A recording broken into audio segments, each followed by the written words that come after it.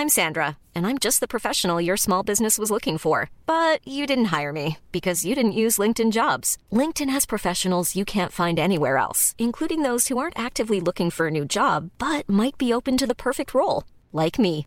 In a given month, over 70% of LinkedIn users don't visit other leading job sites. So if you're not looking on LinkedIn, you'll miss out on great candidates like Sandra. Start hiring professionals like a professional. Post your free job on linkedin.com/people today. When you're ready to pop the question, the last thing you want to do is second-guess the ring. At BlueNile.com, you can design a one-of-a-kind ring with the ease and convenience of shopping online. Choose your diamond and setting. When you find the one, you'll get it delivered right to your door. Go to BlueNile.com and use promo code LISTEN to get $50 off your purchase of $500 or more. That's code LISTEN at BlueNile.com for $50 off your purchase.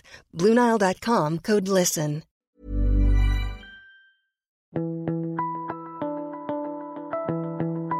Welcome to The Mentor. I'm Mark Bouris. When long-term mates Nick Merkovich and Alex Tomic decided to launch their own business, they had a fairly solid understanding of consumer behaviour and market trends.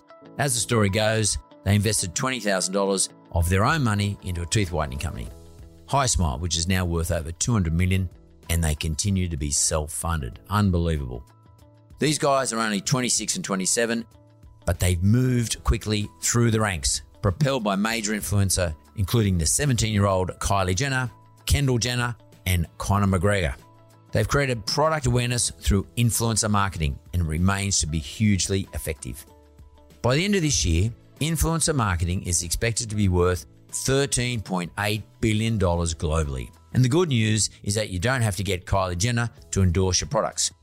These days, micro-influencers, so people with a following of 15,000 or even less sometimes, have better engagement rates than the superstars of social media. The pattern is the same across Instagram, YouTube, and TikTok. It's on TikTok, though, that you're going to notice the most significant difference.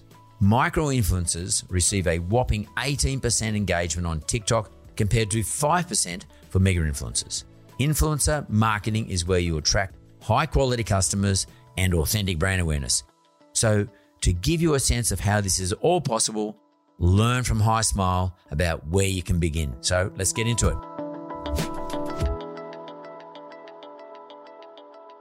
Nick Merkovich and Alex Tomic. Hey guys, welcome to The Mentor. Thanks for having us. Thanks for having us. Where are you now? We're on the Gold Coast at our headquarters here. So we're located in Burleigh Heads. You're in Burleigh. So I heard my producer saying to you, thanks very much for arranging the difference in time because, you know, you guys are an hour behind us. And I heard her say, what time did you get up? So what time did you get up? So we're usually up at 4:30 in the office, 5, train for about an hour, and then we're getting stuck into work. So yeah, we're pretty lucky with this facility. It's a big facility here on the Gold Coast. We've got a gym here, we've got a cafe, so we pretty much can spend most wake hours here. So you're in lockdown all the time, sort of thing. Pretty much. Nothing's changed. Yeah, pretty much. Yeah, nothing's changed. So that's cool. So you're early risers and you get that shit out of the way so you can get your day done. And does training energize you? Oh yeah, 100%. Definitely gets you ready for the day. Definitely prefer it in the mornings, if anything. Gets you in the right mindset, I guess. So if you don't train, what happens? I think you just start on a flat foot and you start... It's just not as positive. I think we've got a really good team here. So it's not just a solo session. We're always doing something together, whether it's a run, a gym session, playing some sort of game. We're always doing something as a crew, which just gets you in the right headspace, because otherwise you're just jumping headfirst into work and solving problems. But if you can start with a little different challenge to free your mind and almost just have a bit of a release, it's always made a massive difference in our day. Everyone's always interested in, I am anyway, in the routines of others, particularly if they're successful. I'm also interested in the routines of others who are unsuccessful too, because that's a thing maybe to avoid. You guys are successful. Once you finish your training, what do you do for breakfast? Like, what's your deal? So we've got a little cafe here, and generally for me, I get oats. Yeah, I'm pretty standard, just the same bacon, eggs, avocado, and I seem to always do the same thing every day. Nothing really changes the pattern too much. And what about you, Nick? I've been consistent lately. I've just been consistent on the oats, light on the stomach. gets me started in the day and it works really well for me. So tend to eat probably around 6:45 or say 7 a.m. while we're working, and then continue to work throughout the day. And caffeination, what's the deal with there? I'm definitely addicted to coffee. I won't deny that. Me, it's more just a nice taste. I'll have it a couple of times a week just as a little treat, but definitely not addicted. So in terms of your training routine, would you train every day you're at work, or every day? Probably one day a week off. So either Saturday or Sunday, depending how we're feeling. But with training, it just changes depending on what everyone's interested to do. Sometimes we split out in groups. We'll either go for a swim, a run. We'll go to the beach and potentially do some beach sprints. We'll do a gym session, cardio session, weight. So it alters every single day. And I think that's what keeps us interested. I think we always need to be switching it up and changing up the training. Otherwise we get a bit bored by that. But there's always something that we do, rain, hail or shine. You say we, because is it just the two of you, or there's a whole heap of you? So it's the whole team here at HiSmile.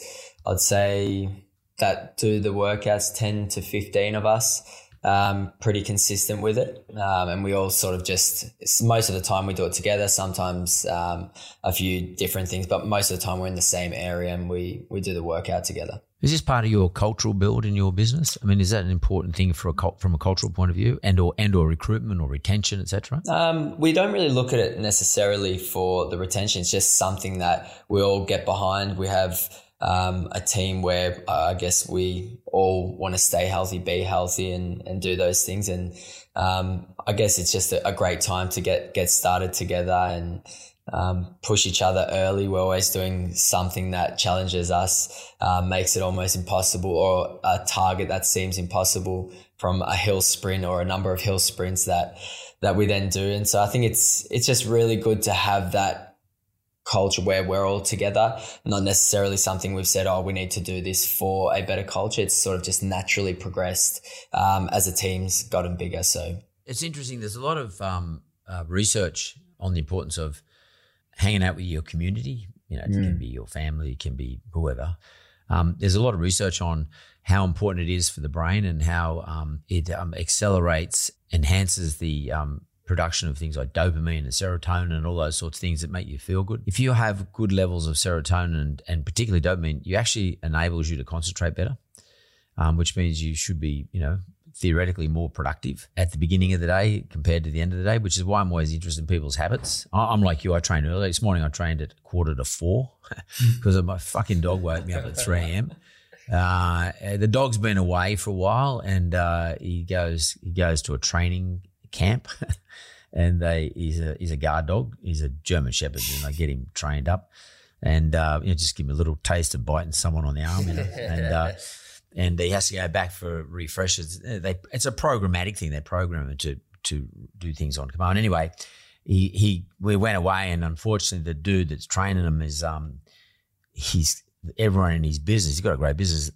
Someone got fucking COVID, and they had to close him down, so I couldn't get him back. So anyway, he got back last night, and he was a bit like he sleeps in my bedroom, but he gets a bit. He just was used to sleeping out there wherever. And anyway, he woke up at 3, and he was going around the house like creeping Jesus, I could hear his footprints going up and down the timber floor. It's freaking me out. I thought he was going to do a crap somewhere. So I got up and anyway, so I just took him. It was pitch black and it wasn't raining. And so I thought I'd go for a run. So I went for a run with him at about 3:45. And he hasn't been on the lead with me for about a month. So it was a bit sort of stressful.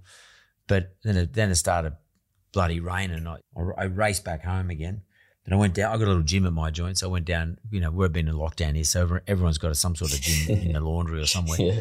And I got a little gym at my joint, had a train, and I felt unreal. Like I felt really productive, and I thought how important these things are to me and to other people, I think too. And a lot of people are starting our business. They just dying to know what sort of pulls your chain, what makes you get motivated, because as well as anybody, when you guys kicked off HiSmile, you get a lot of days as just shit days because everyone just looks at you now and thinks, oh, wow, look how well they've done. They killed it. But they forget about all the shit you put in before, all the stuff. How important was your routine during those periods? Massive. And I think it continues to get more and more important. I think there's a lot of shit days when you start, but it continues because the stakes get higher. And when you start, you're young, you're naive, you're learning on the fly. So you're getting some wins, you're getting kicked in the guts as well. But I think you've got less to lose at the start. I think once you've built your business to where it's at and you've built a team as well, there's more reliance. And then you've got different external factors. You mentioned COVID, that's one that's affecting everyone obviously at the moment, and all these other things. So I think it's always important to have a clear mind. And I think that's what exercise, or that's what a routine does. It gives you the clearest mind to make the best decisions and sometimes weather a storm. Because I think if you're in business for a long time, the longer you go on, the more there is, I think, to lose as well. And the bigger the risks are, the more you're trying to tackle too. So there's always going to be ups and downs. There's going to be great days and shit days. But I think the routine keeps you centered and level-headed and lets you attack the day the best you can. When you're under pressure, your body produces something called cortisol. It's a sort of a stress hormone that allows you to fight or flight. That same chemical does something else to the rest of your body, and that is it takes away all your rationality. It takes away your judgment. It reduces your ability to think clearly and, as I said, logically, and basically just puts you in a position where you're either going to fight and you can go berserk, or you can take off. So if you're in a constant mode of stress, you can run the risk of not making good judgments, because your natural instinctive ability to be able to make good judgments is impaired because there's chemicals floating around your system. And one of the things that exercise does, and also hanging out with your mates, your gang, your community, and it sort of becomes meditative. You guys might be someone might be setting what seems like an impossible task, but all of a sudden you concentrate on that task and you move away from that stressful moment of what the business thoughts might be that's running through your brain, has been going through your brain all night, and put you in a bit of a meditative state. And then that meditative state that allows you to readjust outside of business. And then if you can do it with your colleagues and your friends, and you can have a laugh at the end of it, and then a cup of coffee and a feed, to me it's like critical to being successful at business. I just don't think it's us guys hanging out here having a mag about it and sort of, glad handing each other and patting each other on the back, saying, "Oh yeah, how cool is it? We get up at 4 o'clock or something." It's actually part of the structure of running a good business, or part of the structure of being successful, or equipping yourself or putting yourself in the optimized position to do all the things we're going to talk about in a second about what you've done at HiSmile. It's all very well to have a really good plan. It's all very well to have a fucking great product. It's all great in your case. You got to hang out or got to some really unbelievable influencers, etc., who talked about your product. But at the end of the day, you guys have got to execute, and everyone around you's got to execute around all that stuff. It's a continuum. It's just got to keep going. Everybody who I know who's managed to do what you do and keeps executing the way you execute has a routine. Because as soon as I saw you, and I read about you last time, but as soon as I saw you this morning, I just got my feeling, the sense that you give me is you're cool, chilled, but committed. Yeah. Okay, let's wheel back a little bit. You're 27s around that period right now. When did you kick the HiSmile off? How many years ago? So that was coming on 7 years. So I was 19, Alex just turned 20. So yeah. Right. So a couple of young blokes. What were you doing before that? So before that, I did 6 months of studying at university. I knew very, very early on that it just wasn't for me. So had that discussion with the parents, had to humble myself and say, look, this isn't for me. But it wasn't just, all right, I'm quitting and going to do something. I gave them my word that I'll move on to something, and whatever I did, I'll do it 100%. So I had that discussion with them, and it was sort of at the same time when Nick came back from overseas, trialing for a professional team over in Scotland and England. And then I guess all the stars aligned, and it was at that time when we sort of just started discussing things, and we're sort of on the same page with everything, obviously being family, friends, but just the way we critique things, the way we looked at certain brands, the way we sort of saw this opportunity of everything moving online. And I guess that discussion sort of evolved, and from there, we sort of took things further. Yeah, but how does that happen, Alex? Like, can you tell me about the moment? Were you just having a beer or something? Or what were you doing? I guess we were always inquisitive. The one thing that we both had, and we still have today, we're so inquisitive of the way certain people do see things, or the way certain products look, or whatever that might be. And we both had that very sort of inquisitive nature. And it was really just long discussions frequently. And we saw, and from those discussions, we saw that there was something very clearly happening in front of us that we both had that discussion, let's jump into, which was the landscape of business was moving from this traditional way to going online, and this new social media sort of breakout was evolving from influencers to advertising. It was a completely new landscape that we saw no one was sort of utilizing, or no one had really done properly. So from there, obviously discussions started happening. We identified a very clear, at the same time, a lot of our friends and family were getting their teeth whitened, and there was a consistent theme. No one enjoyed the process. It was a very, I guess, painful, and just the process as a whole wasn't something that people would recommend someone to do again. And we knew instantly there's something here that can be done. Again, the thing that we were young, we were naive. And I guess that naivety gave us the ability to just challenge and ask the questions and push us into the right places and get us in touch with the right people. So it started really from just us being inquisitive, being sort of aware, and then taking that to the next step, and things just evolved from there. You just said three really important things. One, you were both observing the rise of online businesses. That is a significant observation.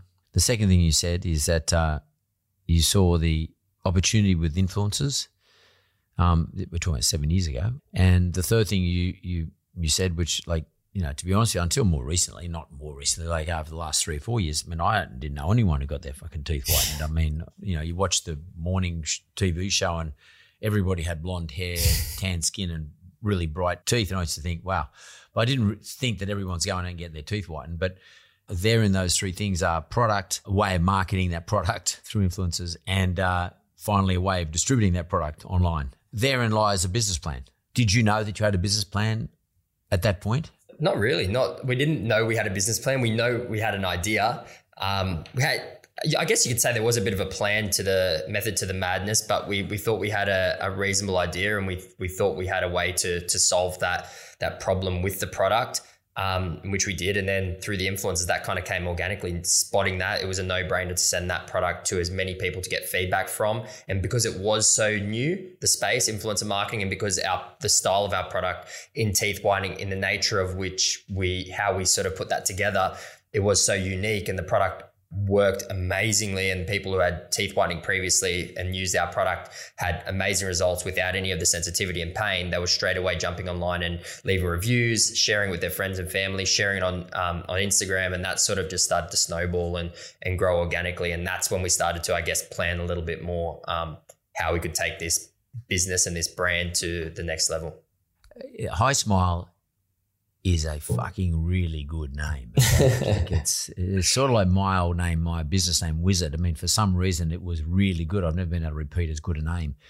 Yeah, we sort of just had a bit of a discussion to say, okay, we need to create a brand name that was very short and succinct, something that obviously correlated to the industry we were going into. And it was really just us looking at a range of names. We wanted something so obviously HiSmile is a shorter name, one word, and it's very easy. Obviously, it makes sense to fit within the oral care category as well. You're very understated, Alex. Both of you are so understated, it's ridiculous. You're right, it's one word, HiSmile. It's easy to remember. HI is so simple. It's such a commonly used word, high.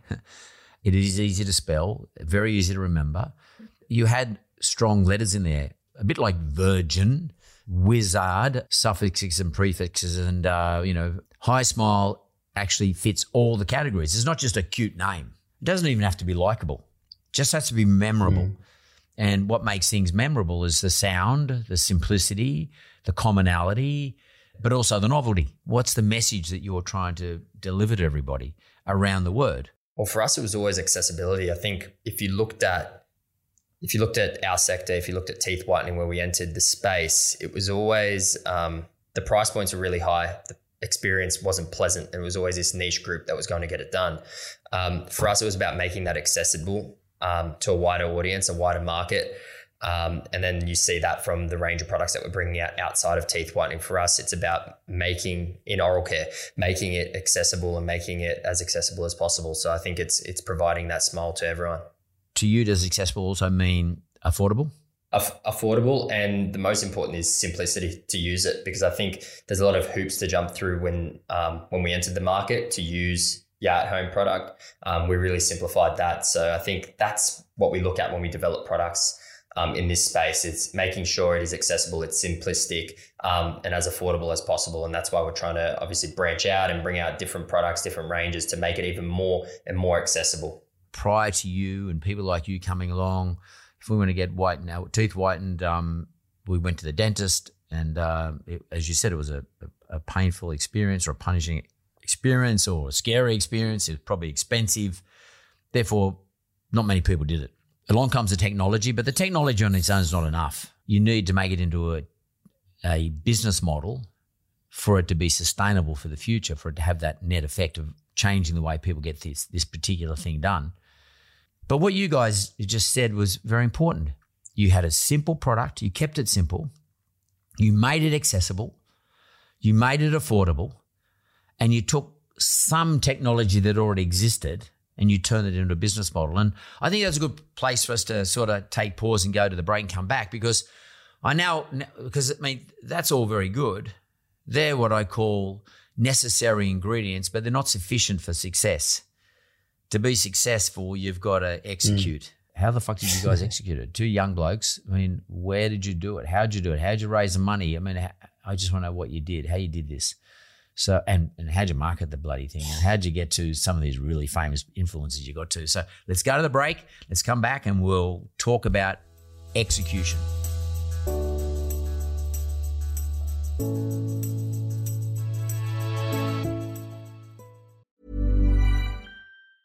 Hey, I'm Ryan Reynolds. Recently, I asked Mint Mobile's legal team if big wireless companies are allowed to raise prices due to inflation. They said yes. And then when I asked if raising prices technically violates those onerous 2-year contracts, they said, "What the f*** are you talking about, you insane Hollywood ass?"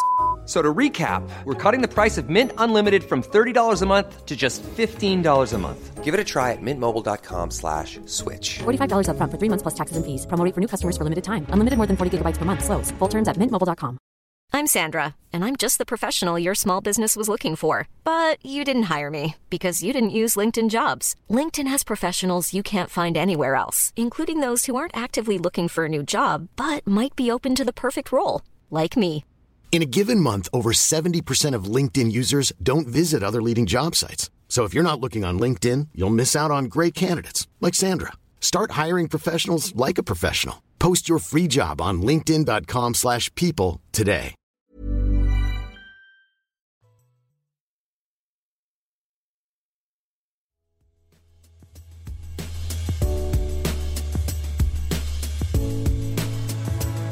I'm back with Nick and Alex, and they are the co-founders of HiSmile, which is a very successful teeth whitening business, amongst other things. Unbelievably committed to their business. How did you go about finding this technology that you use in HiSmile? Yeah, so going back 7 years, as we said, so we identified first what the problem was, knew very clearly what that problem was, and then it was a matter of just honestly rolling up the sleeves and speaking to every person we possibly could around the world, from professors to manufacturers. We knew that the common problem was this sort of main ingredient that you needed to get your teeth whitened with, which was hydrogen peroxide. Now, hydrogen peroxide is a form of bleach, so it's a specific oxidant. But we knew that there were a range of other oxidants that could do the same job of whitening, but could do it without causing the sensitivity, without burning the gums. So that led us astray. We, as I mentioned, we spoke with all the leading minds, and we came across this very, very unique ingredient of PAP, which is an alternative oxidant. And essentially this oxidant does exactly what was mentioned before. It does the amazing job of whitening, but it cannot burn your gums. It won't give you sensitivity. Now, we thought we solved the problem. However, came the next problem of, okay, we have this new thing. How do we create an amazing formula, as it had certain problems around how do you make it stable? How do you reach a higher pH? This was sort of the evolution of PAP from where we started to where we are today. And we brought on an amazing team internally of R&D and scientists, and we sort of evolved and came to reaching the target of putting this into a take-home product that was stable, that had maintained a neutral pH, and it was the first time this had ever been done. Meanwhile, this ingredient has been around for a very, very, very long time, or this oxidant. We just saw the opportunity to bring this into teeth whitening, as that's where we saw it had the best benefits. So fast forward 7 years, obviously now we see our R&D and our sort of science team at the forefront of everything we do, product development.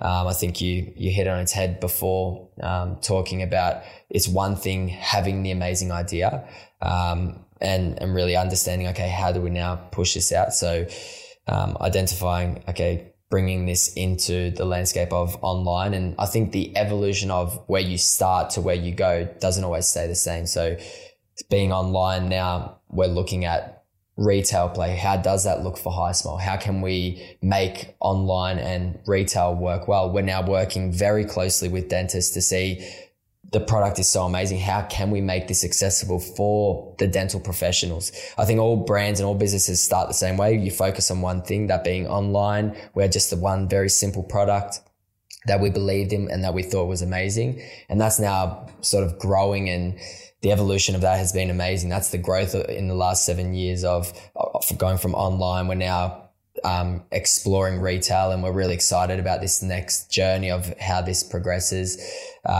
Obviously marketing and advertising, that has evolved, working with some amazing people on that side, really understanding our product and how that looks and how that's moving. But I think going back again to what you said, it starts with a very simple idea. You come to something very amazing, which we came across with PAP, and then how do you progress that forward? How do you not just rely on that to sort of be everything, but how do you grow from that? Well, guys, but how do the two young blokes in their 20s get to talk to, leading academics and professors and LinkedIn and Google? You just keep beating doors down, or what? Yeah, kept beating doors down, LinkedIn and Google. And the thing with a lot of the academics that we worked with, they had a great idea, but they didn't have a method of commercializing that idea. So for us, it was about understanding different technologies that were being discovered outside of peroxide and working with the right minds and speaking to enough people to at least half educate ourselves in that. And I think if you're in business, you have to be a little bit relentless. If you've got an end goal of where you want to get to, you have to knock on enough doors and eventually someone's going to answer. So we spoke to people from all over the world. You're talking Belgium, Netherlands, the UK, here locally in Australia. We also looked at Thailand, the US, Canada. We've literally high and wide from day one. That was the first thing we did, because like you said and like Alex said, it's great having an idea or a rough business plan, but you got to have a product, and you got to have a product that works, a product that does what it says it does, and a product with a difference. Otherwise, you're not building a moat around what you do, and it's going to be easily replicable, and it's going to just have a short shelf life. And we knew from day one there was a big problem for us to solve. And as we've evolved, as we said, we started with accessibility, and we're still trying to be more accessible. Yes, online was more accessible than what our competitors, but now it's about looking at retail and being accessible to people who don't shop online, or people who are committed to certain retailers, and being accessible in that respect, being accessible from price point as well. While our product came in at a point that was cheaper than where people were getting their teeth whitened with take-home kits from dentists or in-chair dentists, there are plenty of other supermarket brands out there, and by no means do we want to do that. It's more about offering different solutions and fixing different problems that come in from price points that are potentially around $15 to $20, all the way up now to almost $1,000 with our in-office whitening that we're about to launch exclusively with the dentists and with the professionals. So yeah, accessibility is still very, very important for us. It sounds like to me, you guys spent probably a third of the last 7 years just working out your product. Evolving the product, absolutely. And still to this day that It's not we're constantly looking to improve, and not just our hero product, but all products.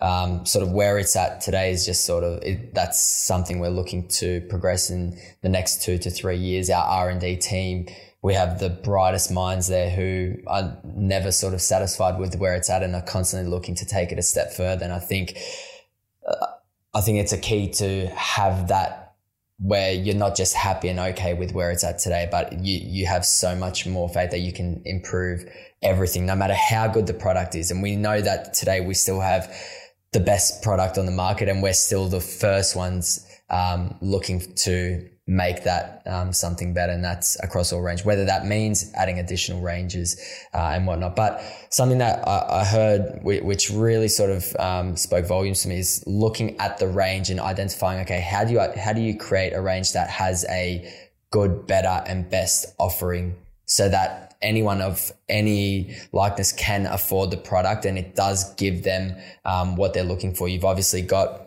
your top tier products, which is now moving into dentists, and we're working with dentists to offer that, which is a very super concentrated version that requires a medical professional to put it together and put it on your teeth, which will get the fastest results, which comes with a higher price, and then scaling that down and really reaching those different people. So I think through that good, better, best, it's a good, better, best offering at the same time of what that product does and what the expectation is to match the price point, to match where it is. And I think focusing on that, it definitely helps progressing the business.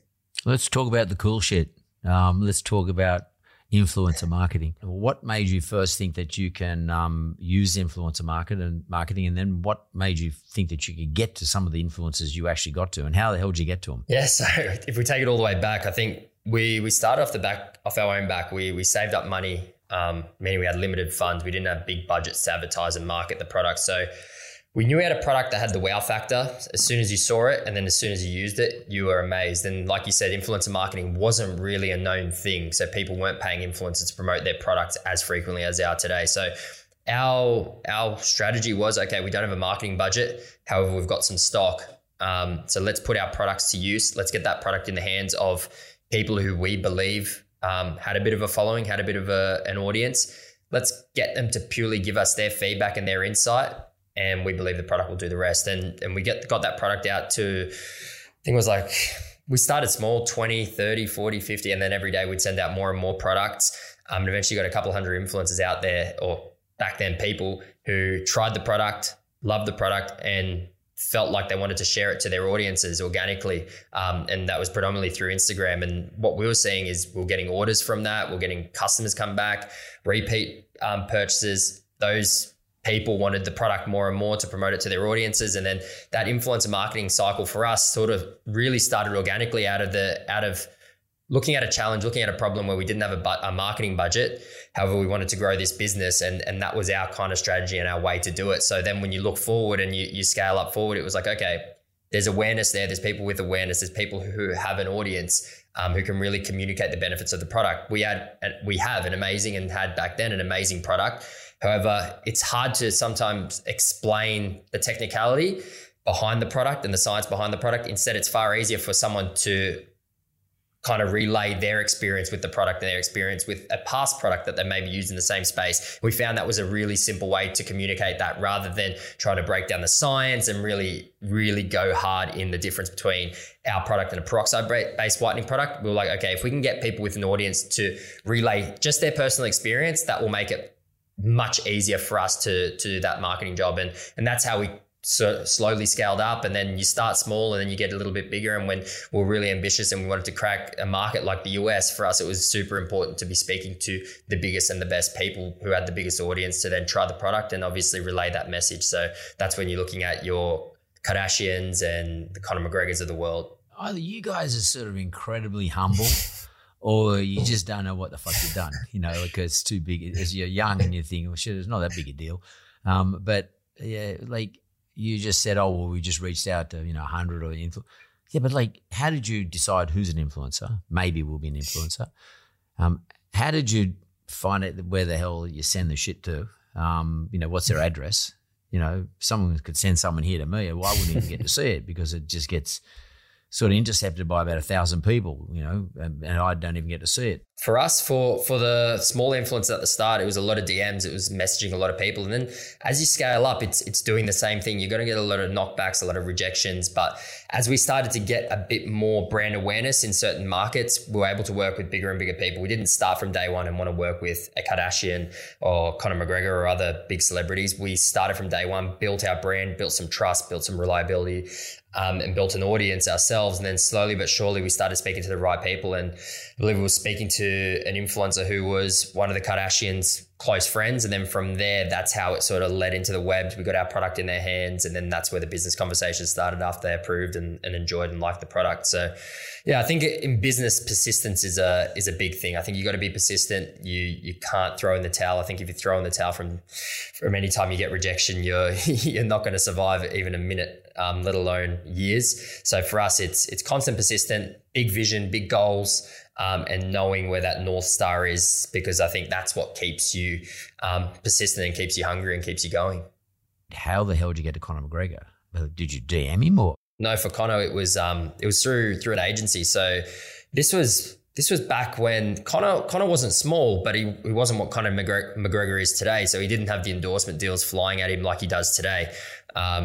It was when he was sort of midway through his UFC career. We started the early conversation, and that took a long time as well to get over the line, because I think the big thing with these influence, a lot of people think it's an easy thing. You kind of give a bit of money and they're going to promote whatever they want to promote. But it's very, very different to that. I think you have to build a relationship. They have to love and enjoy the product. So that means sending a lot of samples, a lot of products, not just to that influencer, but to people around them that they trust. Approving of the people behind the brand, approving of the brand, and then most importantly, approving of the product. But yeah, through his sports agency that directly managed him, and then long conversations. It was funny because one of his closest at that agency is actually an Australian guy. He studied here just around the corner from where we live, albeit he's living over in California now. So it was just funny because that's how we sort of connected. And I think that maybe made us closer, and that made him sort of listen and want to get the deal over the line. And yeah, one thing led to another. So that was a crazy time, but that was awesome. I think Conor did an amazing job for us to open up another market. Like we said, a lot of influence, a lot of people have audiences that they can speak to. And for us, if they're able to open up different networks and open up different doors for us, that gives us a lot more opportunities, I guess, to open up the brand to people that may not have seen the brand, and again, making it more accessible. Did you get to talk to him? Did you speak to Conor himself? Yeah, we did. We had a good chance to go over to a few of his fights, meet in person, and that was amazing. So for us, likewise, it's important to connect with the people that we work with as well as best as we can. Obviously, COVID makes it tough, but when times are different and we could travel, we were over there. We obviously met with the Kardashians, met with Conor and his team and all of that, which was awesome. That's pretty cool. And would you say today, though, that if you were kicking off HiSmile, that you would be able to get to the same sorts of individuals, or would you rather or do you think you should be looking at maybe micro-influencers? I think it's important to even look at the landscape and look at how things change. When we started the business, cost of advertising across digital influencers was something that was new. So it was quite a light cost. You were investing predominantly, which was amazing for us, in R&D and product development, and the rest was just hard work from us and getting that out there. Now you have to be a bit more resourceful and look at where the attention is and how do you get that product out there. It might mean, I think people get really romantic with e-com and online businesses, but it might mean sometimes you have to open doors in other ways, and look and consider retail as an option with a nice partnership. I think you have to look at other avenues and be really resourceful, as you did any time in starting a business. But I think romance is something that gets to a lot of people. A lot of people focus on what others are doing and want to emulate that success. They see a brand solely sold online and they think that's amazing, or they see a brand doing amazing things through retail and they think that's the way to go. I think you got to sit down, you got to understand first and foremost what's the problem you're going to solve, and then from there you can work out how you're going to get that running and how you're going to get that going, and be okay with having some small wins. I think time, business, landscape is always going to change. It's always going to evolve and adapt. I think it's important for people and individuals who are looking to get into business or are in business to adapt with that as well. I think you're right. That's a really good point you just made, Nick. I've got to be careful I don't romanticize people like you, what you've done, because it's a great story. I mean, and I equally got to be careful I don't sort of romanticize what I did in my wizard business, because whilst it's a great story, it doesn't mean it's repeatable. In fact, I wouldn't do Wizard. I couldn't do Wizard the same way today as I did it back then. And you probably can't do HiSmile the way you did it back then. You'd have to do it differently. So your advice, is quite sage advice coming from a 27-year-old, but your advice is, look, sit back, look at the landscape, look what's available. But most importantly, don't look at what someone else has done and sit back and say, well, I'm going to copy them and I'm going to do what these two boys just did. Adoration is irrational by definition.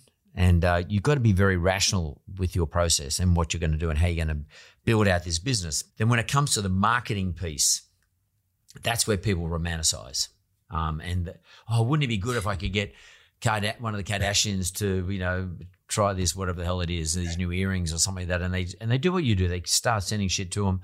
But, these people get everything sent to them. What would you say is the way people should look at marketing of their great idea? How should you look at it today? I'd evaluate the landscape as we did back in the day. If you master supply chain today, there's a lot of brands doing that in every single space and sector. That's not going to be a big enough differentiator. You have to look at the landscape today. Where can you find that gap? Where can you be different? Through product, through the way you market, through the way you push it, understanding the cost of the landscape, and then that's how you'd go forward and attack it. The cost of advertising on Facebook today, sky high compared to when we started. The cost of influencers, sky high, but there's other avenues and other resourceful ways to get out there. People are rubbishing things like retail, but retail's massive. Retail's a huge opportunity for brands. So I think evaluate the landscape and don't just look at someone else's journey, understand the journey you're going to go on.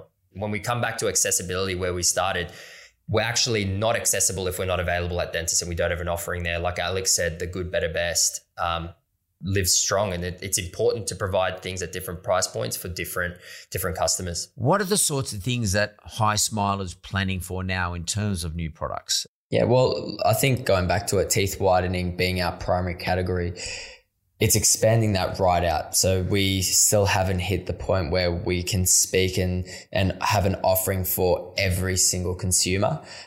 We have this remarkable thing in PAP.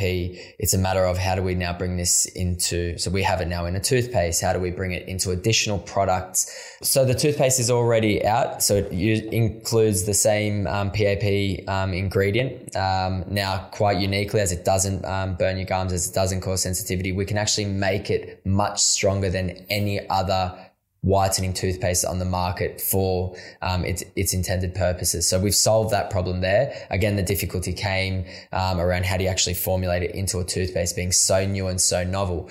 But again, thanks to our amazing R&D team for really sort of just taking that forward and pushing the limits of what we can do. Now looking at the mouthwash side, in 2 weeks, we're bringing it into a strip concept, which makes it a much more affordable product. Obviously, the give and take is it's not the quick 10 minutes. You're now having to do a 30-minute session with the strips, but you're getting exceptional results, and we've really solved some incredible problems on that side.